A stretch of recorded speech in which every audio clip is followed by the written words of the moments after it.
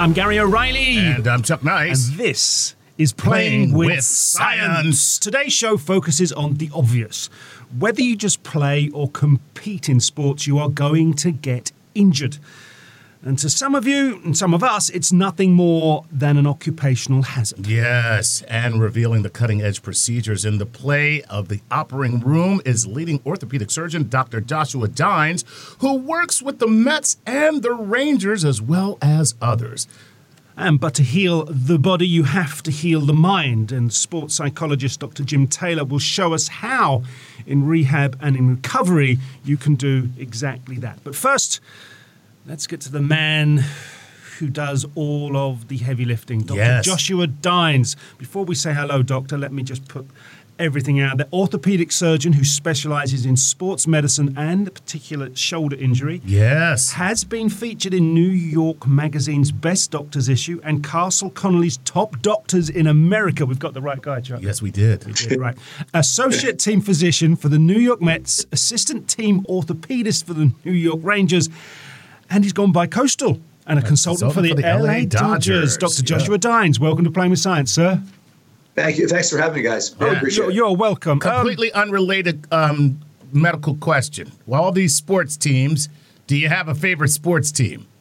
Clearly the team, the Mets and the Rangers are up there, and then I've got nothing to do with them, but the Giants are probably my favorite team. Okay. Just wondering. Yep. And if Chuck starts booing at you during this particular interview, you'll hear he's an Eagles fan expressing himself. That's all. Neither of them are looking great. Yeah, exactly. Oh, nice play. We can both taste the salt of each other's tears this season. Well, not looking good. Not looking good at all. All righty. Okay, so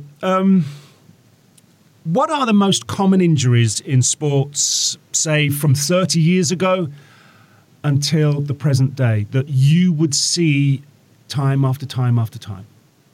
I think a lot of it depends on the sport we're talking about, but the most common sports injuries, that I see, shoulder and knee are the two most common when you break it down by body part. And when you get a little more granular, the shoulder, a lot of shoulder dislocations. We see that in football all the time, hockey. So shoulder instability would be, very high on the list. And with regards to the knee, ACL tears, clearly, as an Eagles fan, you can relate to Carson Wentz. Absolutely. Meniscus tears, ACL tears are very common in the knee. And now those are the surgical issues.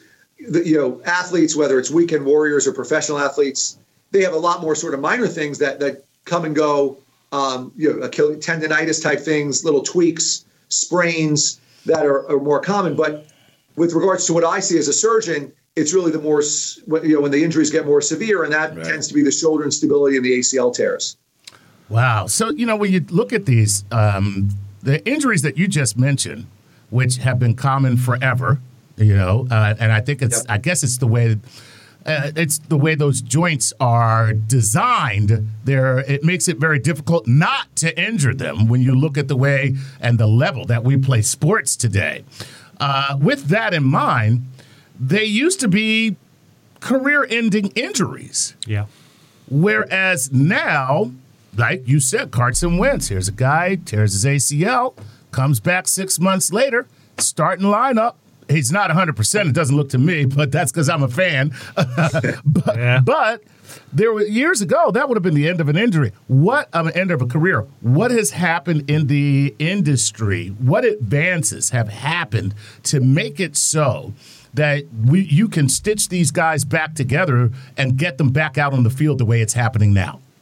It's a great question. I think, the first part you mentioned is that, look, these injuries are going to happen. We're playing contact sports, playing more sports. So obviously we want to try to prevent them. And we've gotten better about that in terms of making sure people are ready for play, in terms of being more sophisticated about measuring muscle strength and balance. But these injuries are going to happen. And when they do happen, an ACL tear, for instance, used to be almost a week-long procedure in the sense of you'd be in the hospital for a week. So the surgery would take a few hours. It'd be done through a really big incision. They put you in a cast, and you'd literally be laid up in the hospital for 5 days. Now it's a 45-minute procedure. The people go home later that day. They're starting to bend the knee that night and the next day. So so the recovery is much quicker. Wow. They develop a lot less scar tissue, and that really is predicated on Our anatomy knowledge is better now, but also our surgical techniques have improved. So most things that used to be done through big incisions are now done arthroscopically through small poke holes in the skin, using a camera to help us. And that's really been the game changer. So the advent of arthroscopic surgery has really taken these career-ending injuries or injuries that would take sometimes multiple years to get back and made them almost, sort of commonplace that you're going to get back with, in the same, the next season. See, I can relate to what you've just described because I had that. Did you have ACL or no? I had back surgery too, right? Yeah, well, that spinal surgery is another thing. Spinal surgery is a whole different because thing. the technology, as you've just outlined, stopped look, let's open it up and stick a head and have a look round. Because without being disrespectful to some fine surgeons, that was your only way. Before MRIs came along, before you got the CAT scans, you had an X-ray. An X-ray doesn't really give you defined imaging of soft tissue. So the only way was get eyes on it, have a look. Now, I had an MCL reefing, a rebuilding. Okay. But both my cruciate knee ligaments were basically just gone. Yeah. But because I was isolated in a plaster cast for 3 weeks a month, they would then bring themselves to a good position and we could go from there. Eventually... Oh, wait a minute. Now, this is fascinating because that doesn't happen anymore. So, Doc, can you explain to the listener what happened to Gary and then kind of... I mean, we're off track here, but I don't care because I don't know anything about this. What you just said, I know nothing about, and I'm totally fascinated now that you went through that process. And so can you explain what happened to Gary and then what would be done today? Yes. So I and like you, Chuck, I don't know much about it either because it was sort of before my time because we just don't do that. That's kind of a relic. But we used to think that, okay, put it in a cast, immobilize it, let the body kind of scar it back in and heal it back in. It'll do well. And the truth is, depending on what you're looking to get back to, if you're going to host a podcast, you're probably fine. If you're getting back on the field for the Eagles, it's a little more difficult because during that healing process, you're also building up scar tissue and these guys don't have a lot of margin for error when you're at the top of the game. You've got to get them back to exactly where they were. Right. And that's where, we've, from doing basic science studies, MRIs, we've got a better understanding of how ligaments heal. And we also learned that, immobilizing them completely is not a good thing. They need to see some load. They need to see some stress so that the body is kind of constantly remodeling it in the way that it's going to work. So we've gotten much more aggressive about mobilizing these injuries a lot more quickly, which has hopefully avoided a lot of the sort of complications that we used to see. Interesting. So the thing is, the worst thing about having a plaster cast from your toe to your hip is... Oh, my God. No, Chuck, you're going to love the worst bit, is the itch. Oh. And the only thing that's going to be long enough and usable is a knitting needle. Oh my God, that's terrible. That's it. And if you want the definition of mental cruelty, it's the itch just beyond the length of the knitting. And you're like, yes. And you can't do anything about it. So now I learned this through spinal surgery. You used to be isolated, flat, and then all of a sudden within the first 24 hours, the mobility kicked in. Yeah. It's interesting they've taken that thinking and brought it into other areas of joints, etc., which have to by nature articulate and move. Yes. Right. So you don't want to lose that. It's a balance between letting things heal, but also not letting them get too stiff because then you're not helping the athlete either. Absolutely. So now let me ask you this, because there seems to be in the world of professional sports, there seems to be some variation for the recovery with respect to the same injury. For instance, let's take the ACL or let's take a meniscus, all right? So you see one player back a lot sooner than another player. All right. Yep. Is there a standard protocol for the recovery, number one? And how much of that coming back to true form and being able to get back on the field is up to the player themselves? That's a great question. You hit the nail on the head. I think it's multifactorial. First of all, and I deal with this all the time because, when you read it in the paper that person had an ACL tear or a meniscus tear, you're not always comparing apples and apples. We'd like things to be cut and dry, that every ACL tear is the same. Yes. But that might be the main injury. But there's also lots of little things that kind of go along with the ACL that some people may have some cartilage injury, some meniscus injury that really affects the outcome, but it gets kind of brushed over in the press when it was an ACL tear. That's the main issue, so that's what's discussed. But those have real implications with regards to the recovery.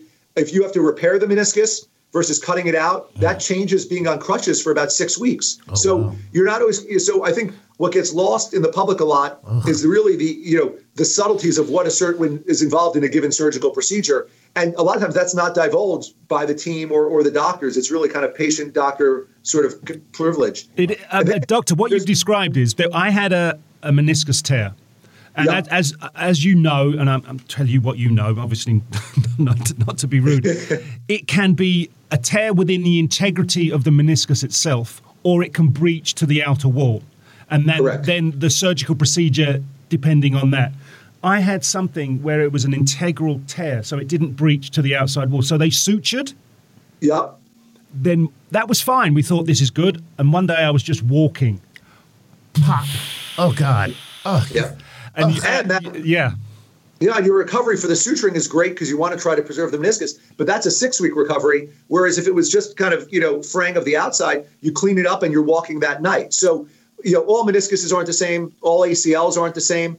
But Chuck, to your point, it also involves the player. Look, everybody's a little different. You're going to have the sports psychologist on. There's a mental aspect of getting back and trusting it. Mm-hmm. So there are so many different variables, starting with the surgery, but also the athletes. They're now at the highest level. These teams all have great physical therapists and trainers, so there's not much variability there. But all of these play important roles in the recovery process. So now there's a big. All right, we're talking about these players. I hate to look at them like commodities. Sorry to objectify you. By the way, we are. Yeah, I was going to say. I was. I was going to say. I don't want to objectify you, Gary. But you're a very fetching man, and you're worth a lot of money to me. And as long as I'm worth some money to somebody. But no, so Doc, here's the deal. I'm a team coach. I'm a team GM or owner. I want to see my guy get back out there on the field because they're worth a lot to me, and I also want to win. I'm a player, and I also want to get back on the field because that's where I find my value. But what you see in return on the flip side of that is re-injury is a huge deal. You don't want to see somebody re-injure. So Correct. Where is the balance, and and what's the best way to avoid re-injury? And so for all of our weekend warriors are out there that may be listening, they probably have the same problem. I've seen guys do this, but they injure themselves playing on the court on the weekend, and they try to get back out there like a month later, and boom, they're sitting down or lying down or back in the ambulance. So how do you handle that? I think it starts with the same for both professional athletes and weekend warriors, and that really centers on patient education.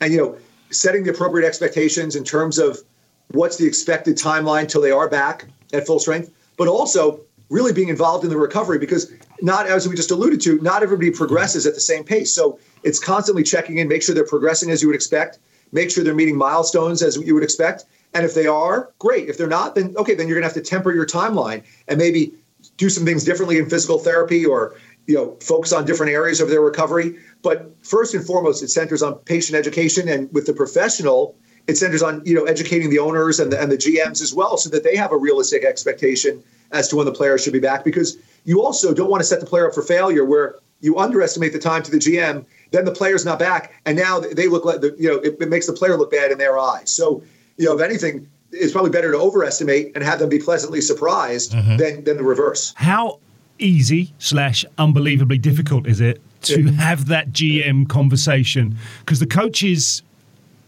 and I'll tell you this, Chuck, the coach goes cold on the player. Right. Because I can't have the player. Right. So therefore, you're dead to me. There you go. That is basically... You're dead to me, son. That is the sentence. Screw you, Dad. I'll do what I want. I'll be somebody one day. You'll see. I'm sorry. I was having a flashback. Go ahead. No, that's fine. That is almost word for word the conversation in the locker room, right, Doctor? I've seen it 6 times. I've seen that 6 times. Yeah. Oh, I've seen it personally. I've been on the other end. So man, that's cold-blooded. It is cold. And then you've got to deal with that. Yeah, we'll team hug afterwards. Yeah. But you have to deal with this level of expectation. And I can imagine the pressure on you is amazing. So how have techniques, have they changed because of the sort of GM pressure? I want to do something. Comes into the operating Now I want to do something really fun. I want to role play with the doctor. I want to be the GM. And I want you to tell me that Gary is lost to me for the entire season. It is game 1. He is my star striker, baby. Even though you didn't play striker, I know, but still, you're my star striker. Thank you. Story. Right? I got to build a story here, man. We're building. Okay, so Gary's lost to me for the season. You got to have a conversation with me. How do you broach that conversation?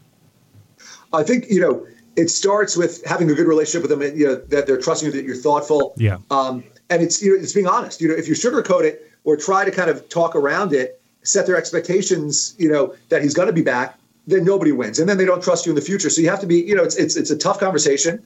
You have to. How do you start it? I didn't call this. So how do you start it? Okay, I'm going to be the GM. Okay, all right, all right, Doc. Here's the deal with respect to Gary. I'm trying to figure out a timetable for his return. Yeah, Chuck. I got to be honest. We've examined him. We've looked at the MRI. I know it's frustrating for Gary, but with this injury, he's not. You're not going to have him the rest of the season. This is a 9-month recovery at the quickest, and maybe even a year. All right. So now I got to tell you, Doc, that doesn't really work for me. We're looking at a season here. We have a chance to do something very significant. And you're talking about 9 months. That brings me into next season. What's he going to look like to me next season? The problem is, look, if we rush him back, you got him signed to a long-term deal. Then he's running the risk of re-injury, and then you lose him for 3 years. We've got to be smart about this. It's early in the season. We'll find somebody, hopefully somebody, he's going to be irreplaceable, but we'll find somebody who can hopefully step up. You've got a great farm system. But, it'd be foolish to look, to him this year. But I'm optimistic that he'll be back for next year. Doc, you left me no choice. I've got to go put on my cleats again and get back out there. Well, that's a late entry for the Oscar nominations. But all right, so that's how it goes. No, huh? It is, Doctor. It is basically that scenario gets played out over and over again, and the coach has to be cold. Because if he keeps looking over his shoulder at the guy in the stands or the guy in the treatment room, he's not focused on what's ahead of him. And what's ahead of him is another game, a whole season, or whatever the length and time is. What you have just told me is that I could never coach anything. No. Don't do that to yourself. I couldn't do it. I could not look at somebody and say, hey, man, look, that's it. You're done. Have a great summer, and pretty much screw you because I got these other guys I got to deal with. Where do you see surgical procedures developing, progressing? Every athlete wants the miracle cure, but that's by the by. That's a wish that probably will never ever happen. Where are we likely to be headed, and what is the thinking for surgical procedure at the moment in terms of the future? I think, our techniques, as we discussed with ACLs earlier, they've really evolved. We've done a lot more stuff arthroscopically, small incisions. I think really the three things that are changing and really for the better, improving our outcomes and getting athletes back more reliably are just more minimally invasive surgical techniques with a better understanding of an individual patient's anatomy. So I think kind of tailoring the surgeries more to an individual, whether it's like patient-specific instrumentation, things of that nature, using our preoperative studies that you mentioned before, CT scans, MRIs, to kind of reproduce that given patient's anatomy as opposed to just sort of a one-size-fits-all approach. Then you augment that with biologics. So I'm sure you guys have heard, everybody talks about stem cells and PRP and these biologic injections.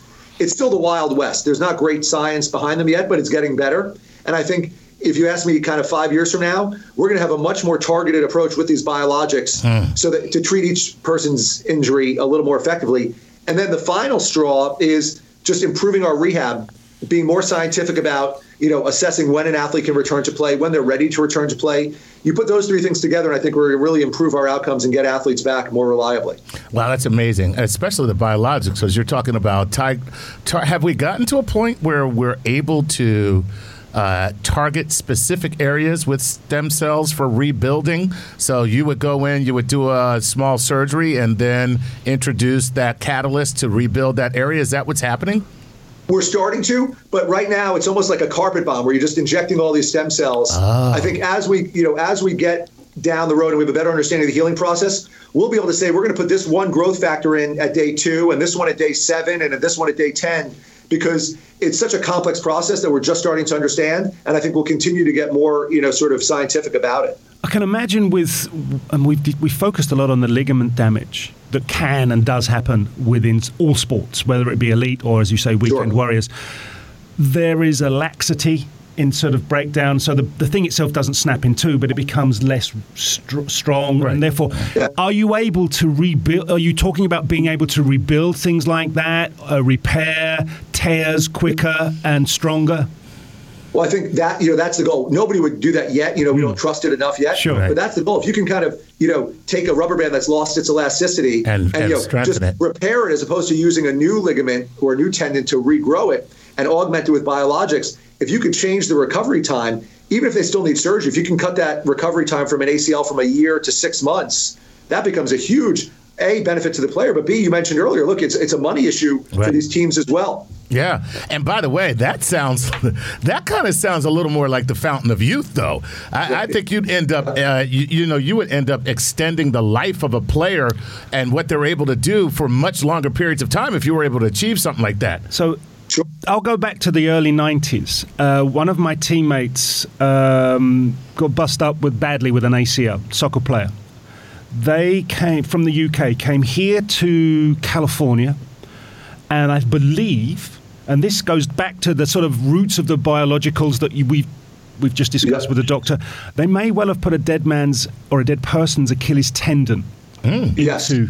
Right. Yes, you see? Yes. So if you follow on from that, right, this is where the science and the thinking leads to, and then what goes beyond that will be incredible to now. Did their ankle die once they put the dead man's Achilles? That would be bad form. But now they're even going one step further, using these grafts that they're growing in the lab. Kind of creating a biologic. So you're not taking it from a cadaver, but that's really kind of the holy grail of making a fake ligament in a lab that you can plug in, and it works from kind of time point zero. Wow, that is fascinating stuff, man. That is really extremely. That's just very exciting. See, sports injury, you think, I get hurt, I see someone like Dr. Dines, I get into rehab, I go back and do my thing. What most people don't realize is, just like the elite organization in sports, it's always moving forward. Right. The thinking within medical science is always moving forward. And the demands of elite sports is in some way, and Dr. agree or disagree on this, pushing to a certain extent a little bit of the thinking and the techniques that we are talking about right now. So do these techniques that happen, what you guys were just talking about, all these kind of, do they make their way to the regular public? I mean, is it kind of like race car driving where, you see an advancement and then it happens in a regular stock car? Yeah, honestly, it's a great example. And it probably goes both ways where, there are certain things where you're going to be a little more hesitant to try in the highest level athlete. You're going to want to stick to stuff that's tried and true because I don't want to, ruin somebody's career that's making, $20 million a year. Right. So some of the stuff we actually start at, much low at the other end of the spectrum with people that are lower demand, and you say, oh, well, this is working. Maybe we can start pushing the envelope in athletes and there's some benefit. And then there are other things that clearly used to be reserved for the highest level athletes. Tommy John surgery is a perfect example. And now you see, high school and college kids getting it. So I think they kind of meet in the middle, coming from both directions. Interesting. I got one last thing I just got to ask you about because I'm confused. All right. So I had a terrible sprain when I was maybe 18, right? To the point where, completely immobile. Like, that's how bad the sprain was. Yep. And the doctor was just like, God, it would have been better if you broke this than this sprain. That I've heard before. Yeah, he was like, it would have been so much better if you broke this than this sprain right here. By the way, it still bothers me to this day. I didn't get proper rehab because they didn't know about it back then. Yep. But I see these guys on the field, and they wear braces, and they have the support equipment that they put on. And I was told that actually weakens you in some way, that you start to rely on the support of the brace or the equipment. And so they told me, no, you don't want to do that. But yet I see guys like Aaron Rodgers and even Carson Wentz, and these guys come back and they are wearing. So why? What is that about, and why does that happen? I think it's, your point is correct, where a lot of times we want people, you'll immobilize or put a brace on to give some extra support initially after an injury, but you don't want to become a crutch where the muscles around it start to atrophy and they're not doing well. But so what the doctor told you is correct. The problem is that doesn't apply to an Aaron Rodgers or Carson Wentz, where these guys are strong, but they've got, people trying to rip their arms off. You've got a dominant Stu trying to rip their arm off. So a little extra support's not a bad thing. And they're not decompensating by wearing those braces for 3 hours on a Sunday. I got you. By the way, Doc, there's a lot of people trying to rip my arms off too, but for different reasons. Oh, I wish I was one of them, but I might just be now. Right, Doctor, thank you. Yeah. Thank you so much, Dr. Joshua Dines. What a great conversation. Yeah, an enlightening conversation. And thank you so much indeed for your time. Wish you well, sir. Thanks for having me on. Really appreciate it. Yeah, please You come are back. welcome. Please come back and join us again. This podcast is supported by FedEx. Dear small and medium businesses, no one wants happy customers more than you do. So you need a business partner just like you, like FedEx, who understands your passion for serving your customers because they have the same commitment towards you. That's why FedEx offers you picture proof of delivery, packageless and paperless returns, as well as weekend home delivery to 98% of the US on Saturday and 50% on Sunday. See the FedEx service guide for delivery information. What's more, FedEx Ground is faster to more locations than UPS Ground. Trust FedEx for timely deliveries. See what FedEx can do for your business. Absolutely, positively FedEx. Whether you're a family vacation traveler, business tripper, or long weekend adventurer, Choice Hotels has a stay for any you. And that's good, because there are a lot of me's. Choice Hotels has over 7,400 locations and 22 brands, including Comfort Hotels, Radisson Hotels, and Cambria Hotels. Get the best value for your money when you book with Choice Hotels. Cambria Hotels feature locally inspired hotel bars with specialty cocktails and downtown locations in the center of it all. Hey, that's me. Radisson Hotels have flexible workspaces to get the most of your business travel and on-site restaurants. That's me too. And at Comfort Hotels, you'll enjoy free hot breakfast with fresh waffles, great pools for the entire family, and spacious rooms. Hey, that's me too. I guess I'm just going to have to stay at all of them. Choice Hotels has a stay for any you. Book direct at choicehotels.com, where travel comes true. Our next guest, Dr. Jim Taylor, who has written a number of books on the psychological approach to sports injury, the rehabilitation and recovery. So, Doctor, welcome to the show, firstly. Great to be here. Thanks for having me. You're welcome. What made you feel that there was something that was being neglected in this field of injury, rehabilitation and recovery? Sure. Well, first of all, my initial work and the sort of the meat of my work, if you will, focuses on helping athletes perform better, achieve their goals through better mental preparation. Inevitably, in working with athletes from junior elites up to professionals and Olympians, a lot of them would get injured. And I began to see, even when they, let's say an ACL reconstruction or a Tommy John surgery or a broken femur or some such, these days the surgical and rehabilitative technology is such that athletes can come back from what used to be career-ending surgery and make a full recovery. And yet, they would often come back in terms of their full physical parameters, strength, agility, mobility, things like that, but they couldn't return to the same level of play. And also, during the course of their physical recovery, they would struggle in so many ways in terms of their confidence, their motivation, their emotions. And so it became clear that when athletes get physically injured, their minds get injured as well. And I use the metaphor of the mind as being made up of muscles, just like physical muscles. And muscles can be either weak, strong, or injured. And so when somebody has a very serious injury that's going to keep them off the field of play for months or maybe a year more, there's definitely mental stuff going on there. Is each athlete prone to the same things, or does it vary from individual to individual? And I'm guessing from a weekend warrior to an elite athlete, there'll be an awful lot more in terms of which areas are vulnerable mentally as opposed to the other. Well, the answer is yes. There are general areas in which athletes, regardless of the level they're at, struggle. And sort of the main ones are motivation, confidence, anxiety/fear, focus, and emotions. At the same time, because high-level athletes are more invested in their sport, they are going to struggle more because it's very often their livelihood, their identities.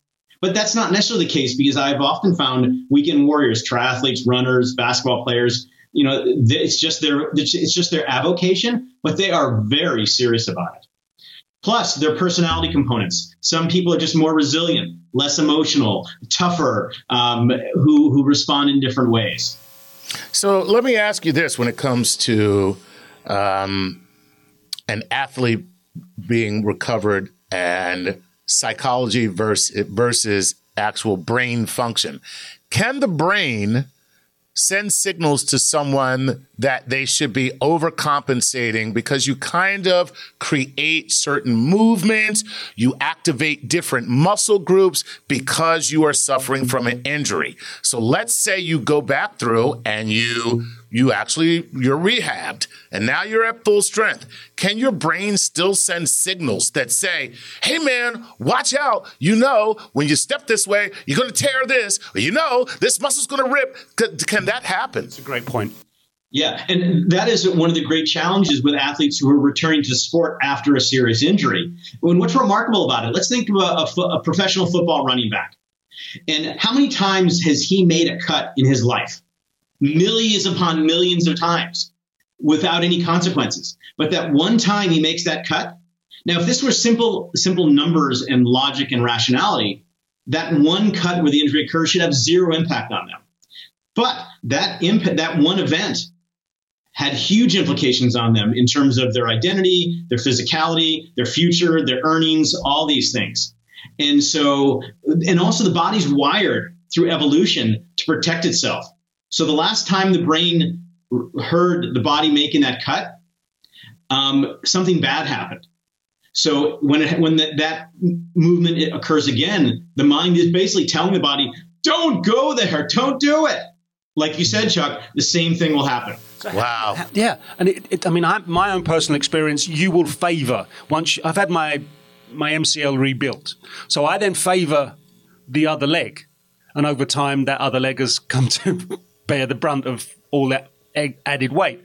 But the thing there is, how do you get the athlete's brain to, if you like, outthink your own brain, and then providing the confidence is there and everything is 100% or as good as 100% in terms of the recovery, the surgery, etc., to then take that out of what Chuck's asked there, out of the athlete's thinking and allow them to pursue a balanced performance level once again? Sure. Well, it doesn't start when they first walk onto the field of play after they're quote unquote healed in rehab. It begins ideally the very first day. So I'll give you a couple of examples. There's been some fascinating research related to post-traumatic stress among the military, where if they sustain a serious injury, if in the 24 hours after the injury, they can reimagine the experience without the injury, it somehow seems to keep the emotional content, the trauma, out of being woven into the fabric of the neurons in the brain. Wow. So it's still preliminary, but it's actually pretty darn powerful. So by doing that, in a way, the mind is healing itself in that very short period before it gets sunk in. Wow. Then it's a matter of training the mind and rehabbing the mind. So I call it the psychological rehabilitation of sports injury. So just as the athletes go in and do PT and work with athletic trainers to rehab the muscle, rehab the injured area, the ligaments, the bone, whatever, they also need to rehab the mind. And a couple of key components of that are, first of all, the notion that rehab is athletic performance. Because athletes, when they're seriously injured, they think, oh, I'm not an athlete anymore, or rehab is so different than sports performance. But doing a set of leg extensions for range of motion or increasing power with a light squat, that is an athletic performance. And that has tremendous psychological value because athletes can connect with, oh, yeah, this is what enabled me to be successful as an athlete. This is what's going to enable me to be successful as a rehabber. And so really just changing their perspective. I'm not an injured athlete. I'm still an athlete. Go ahead, Chuck. So with respect to that, because now you're talking about there's a psychology to the rehab itself. I would assume the two things. One, it's hard to motivate an athlete during rehab because the immediate gratification of being an athlete is getting on the field and proving what you've done. So when I'm in the weight room and I'm trying to put on 4 pounds of muscle, which is very, very difficult, it's grueling and it hurts, I'm okay because I'm seeing a little growth. I'm seeing some performance improvement on the field. How do you actually get them what are the metrics that you can give them? Because they may not feel like I'm getting better. As a matter of fact, it's the opposite. I can't do what I used to do. I feel weak. What do you do for them at that? Right. Well, a lot of it starts with that perspective first of rehab as athletic performance. Also, it's this belief that because they're still athletes, they're still performing. And what I found is that very often with athletes, motivation can vary. It can go from zero to from a pity party up to I'm getting out there and I'm going to be Jerry Rice getting out on the field after 3 weeks post-op, which didn't turn out so well back in the day. But the key thing someone's a 49ers fan. Some athletes, they actually become better athletes after they recover because they learn how hard it is. They learn to suffer. They learn to struggle. Whereas many gifted athletes, everything came so easily to them.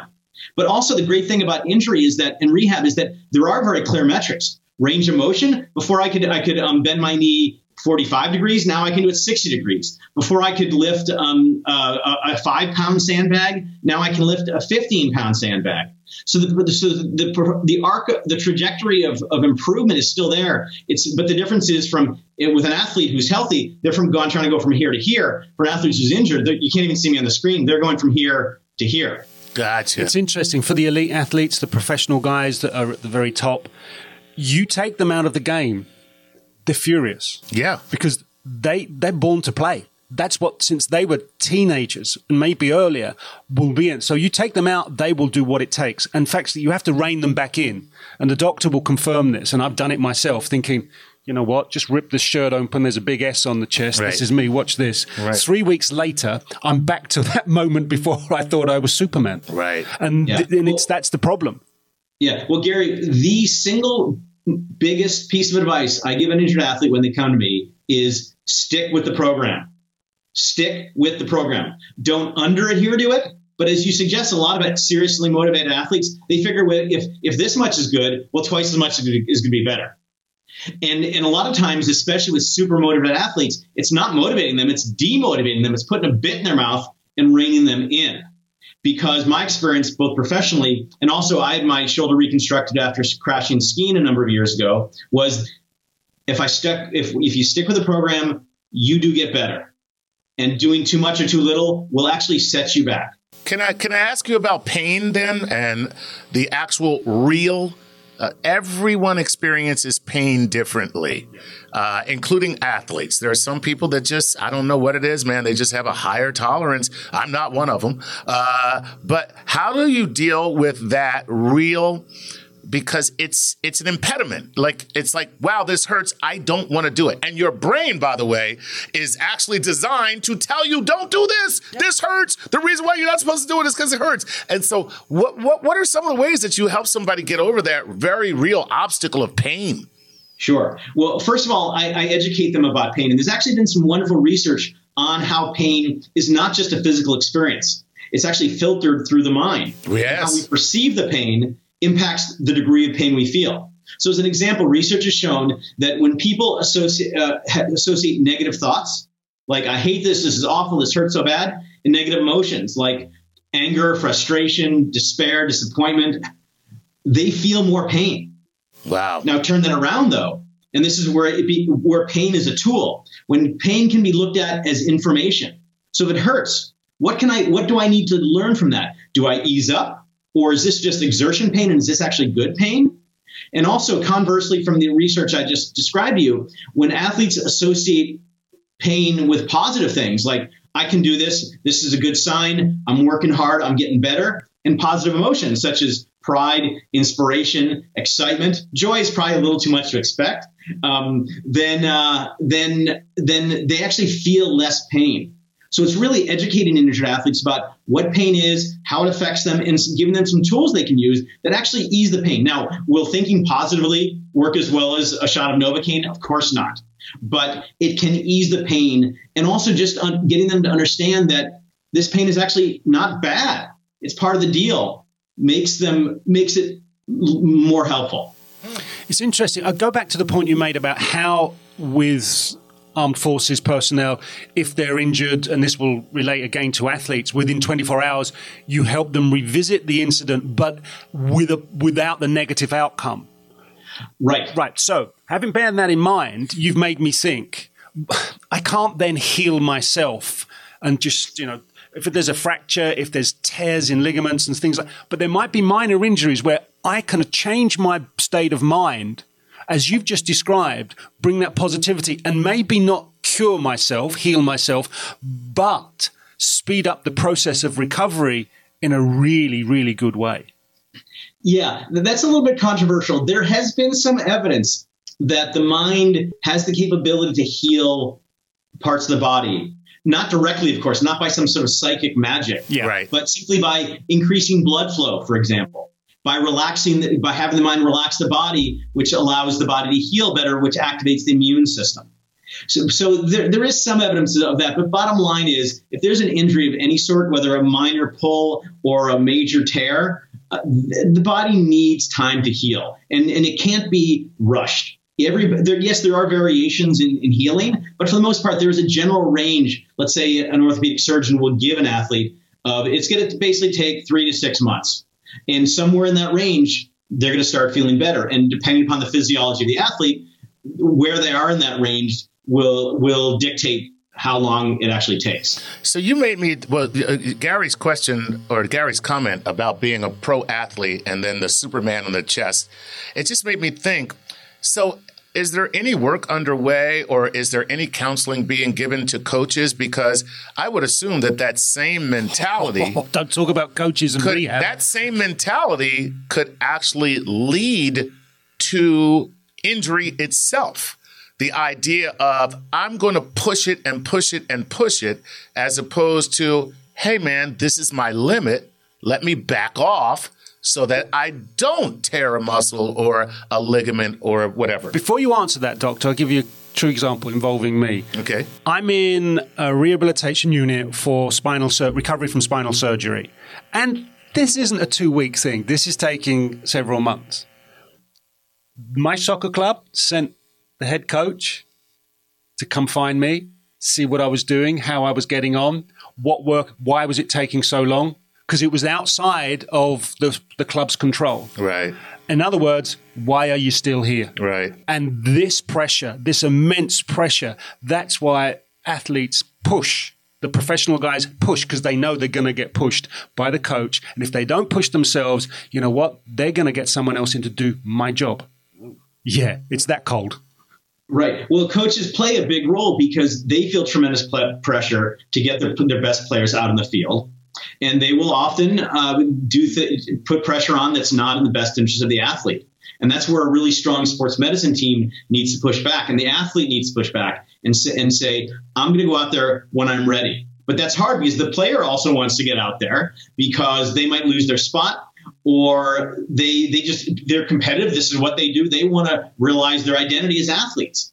And so, again, it goes back to really trusting the sports medicine team and making sure all the physical parameters are in place. And then mentally, if they're in a good place as well. So does the sports medicine team and people like yourself, doctors like yourself, do you work with preventative measures? Because I would assume, forget assuming. What is the best way to prevent injury? Don't do sport. Don't play. But is it proper technique? Is it rest? Is it training? Is it increasing range of motion? Is it what is it? Is it all those things? Whatever. Yes, it's all those things. You want to train athletes physically, technically, and tactically, and mentally in ways that prepare them for the demands that is placed on the body. And so incredibly well conditioned in terms of strength, power, mobility, flexibility, stamina. Certainly good technique. Bad technique can lead to injuries regardless of the sport. As well as good nutrition is a big part of it. Rest and recovery is essential because often injuries occur when an athlete's tired and their muscles, because of fatigue, is simply not able to do the movement that maybe the day before when they're rested, they couldn't do. Plus, making sure that they're mentally prepared. If an athlete is not fully committed, if they don't truly have confidence in their ability to make that move, if they're not at the right level of physical activation, either having enough energy or just having not too much, and then being super focused on what they need to do to execute, all those things play into the likelihood or the lack of likelihood that a serious injury will occur. Wow. That's amazing. While you're talking, Doctor, and you've, as with all of our guests generally do, they make us think. Yes. And I'm sitting here thinking, you sound very much at the forefront of this kind of thought process for sports injury. Have you, and you probably have, identified the next level, or is there a next level for this kind of approach towards sports injury? Absolutely. And it's where the reality is that very few sports medicine clinics have sports psychologists or mental coaches involved. And in my work, I become a very integral part of the sports medicine team. And where I develop a mental training program, a mental rehab program, just like the orthopedists and the PTs and the athletic trainers develop a physical rehab program, I develop a mental rehab program that complements what the athletes do physically. And so as the athletes improve physically, they're also improved mentally. So when they go out on the field the first time, they are not only physically ready in terms of all the physical parameters, but they're fully committed mentally. They're in a place mentally where Chuck, as you said earlier, where their mind's not going to be going, don't do it, you're going to get hurt, because that's a recipe for re-injury. And so if you want, I can briefly describe what this mental rehab program involves. Please do. Awesome, yeah. My knee hurts. Talk quick. Very, very good. So a couple of key components to the rehab program. First is a ton of mental imagery. The most powerful mental tool is mental imagery, having athletes see and feel themselves performing. What this does, it keeps their mind in the game, because it's at one level, the body doesn't know the difference between real and imagined execution. So if athletes during the course of a 6-month or a 7 or 8 month rehab, if for 3 or 4 times a week, they are seeing and feeling themselves performing in their sport, they're continuing to wire their brain for confidence, for intensity, for focus, 3 key components of athletic performance. They're also at an identity level, they feel like they're still performing, so their identity is getting nourished. And so they're not going to need to go out and and push themselves excessively that could lead to re-injury. So imagery is huge. Video as well. Video is external imagery. When the mind either internally imagines or watches video, it actually triggers the motor cortex. So I've seen athletes actually come back from an injury, better athletes, because they're better technically through their imagery and video, and because they know the game or the sport better, because they're able to study the sport in ways that they maybe didn't have time for, or they didn't think were that important. So I might have them be on the sidelines next to the coaches so they can learn plays from a different perspective in much greater depth. Also, this idea that rehab is athletic performance. So before an athlete goes and does a drill on the sports field when they're healthy, they hopefully do things to get mentally and physically prepared. Same thing holds true when they begin a rehab exercise. They need to be committed, confident, intense, and focused. And what that does, they're not only rehabbing the mental injury, they're also training their mind to become better athletes. So when they get back out in the field, they're more capable of performing at a higher level. Because when I work with athletes who are injured, I don't want them to become and just be where they were. I want them to re-enter the field better athletes than they were before they got injured. Wow, that is fantastic. That's all good stuff, man. Yeah. That's just, we're out of time. We are, sadly. Wow, and sadly is right. I mean, you're really fascinating to speak with. If you take this to the next level, would you be kind enough to engage with us so as we can explore that with you? Yeah. I would love to. It's been great fun, you guys. Dr. Jim Taylor, thank you so much. Sports psychologist, working with athletes in a number of ways, but for this show in particular, with sports injury rehabilitation. Absolutely. Doctor, thank you so much indeed. Yeah, go out and buy one of the doctor's 15 books. Yes. No. Go out and buy all of the doctor's 15 books. There you go, Doctor. I love you guys. You're Thanks welcome. again, Doc. Thank you. So much. A lot of fun. So, Chuck, that's it. We've spoken to a surgeon, we've spoken to a sports psychologist, and we've kind of got the timeline of a sports injury and how it was done and how it is done and how it may be done in the future. And I don't know about you, but I was fascinated. I feel healed mind and body. Mm-hmm. And it's amazing, you know what? You trust someone like Dr. Joshua Dines as a surgeon to do his thing.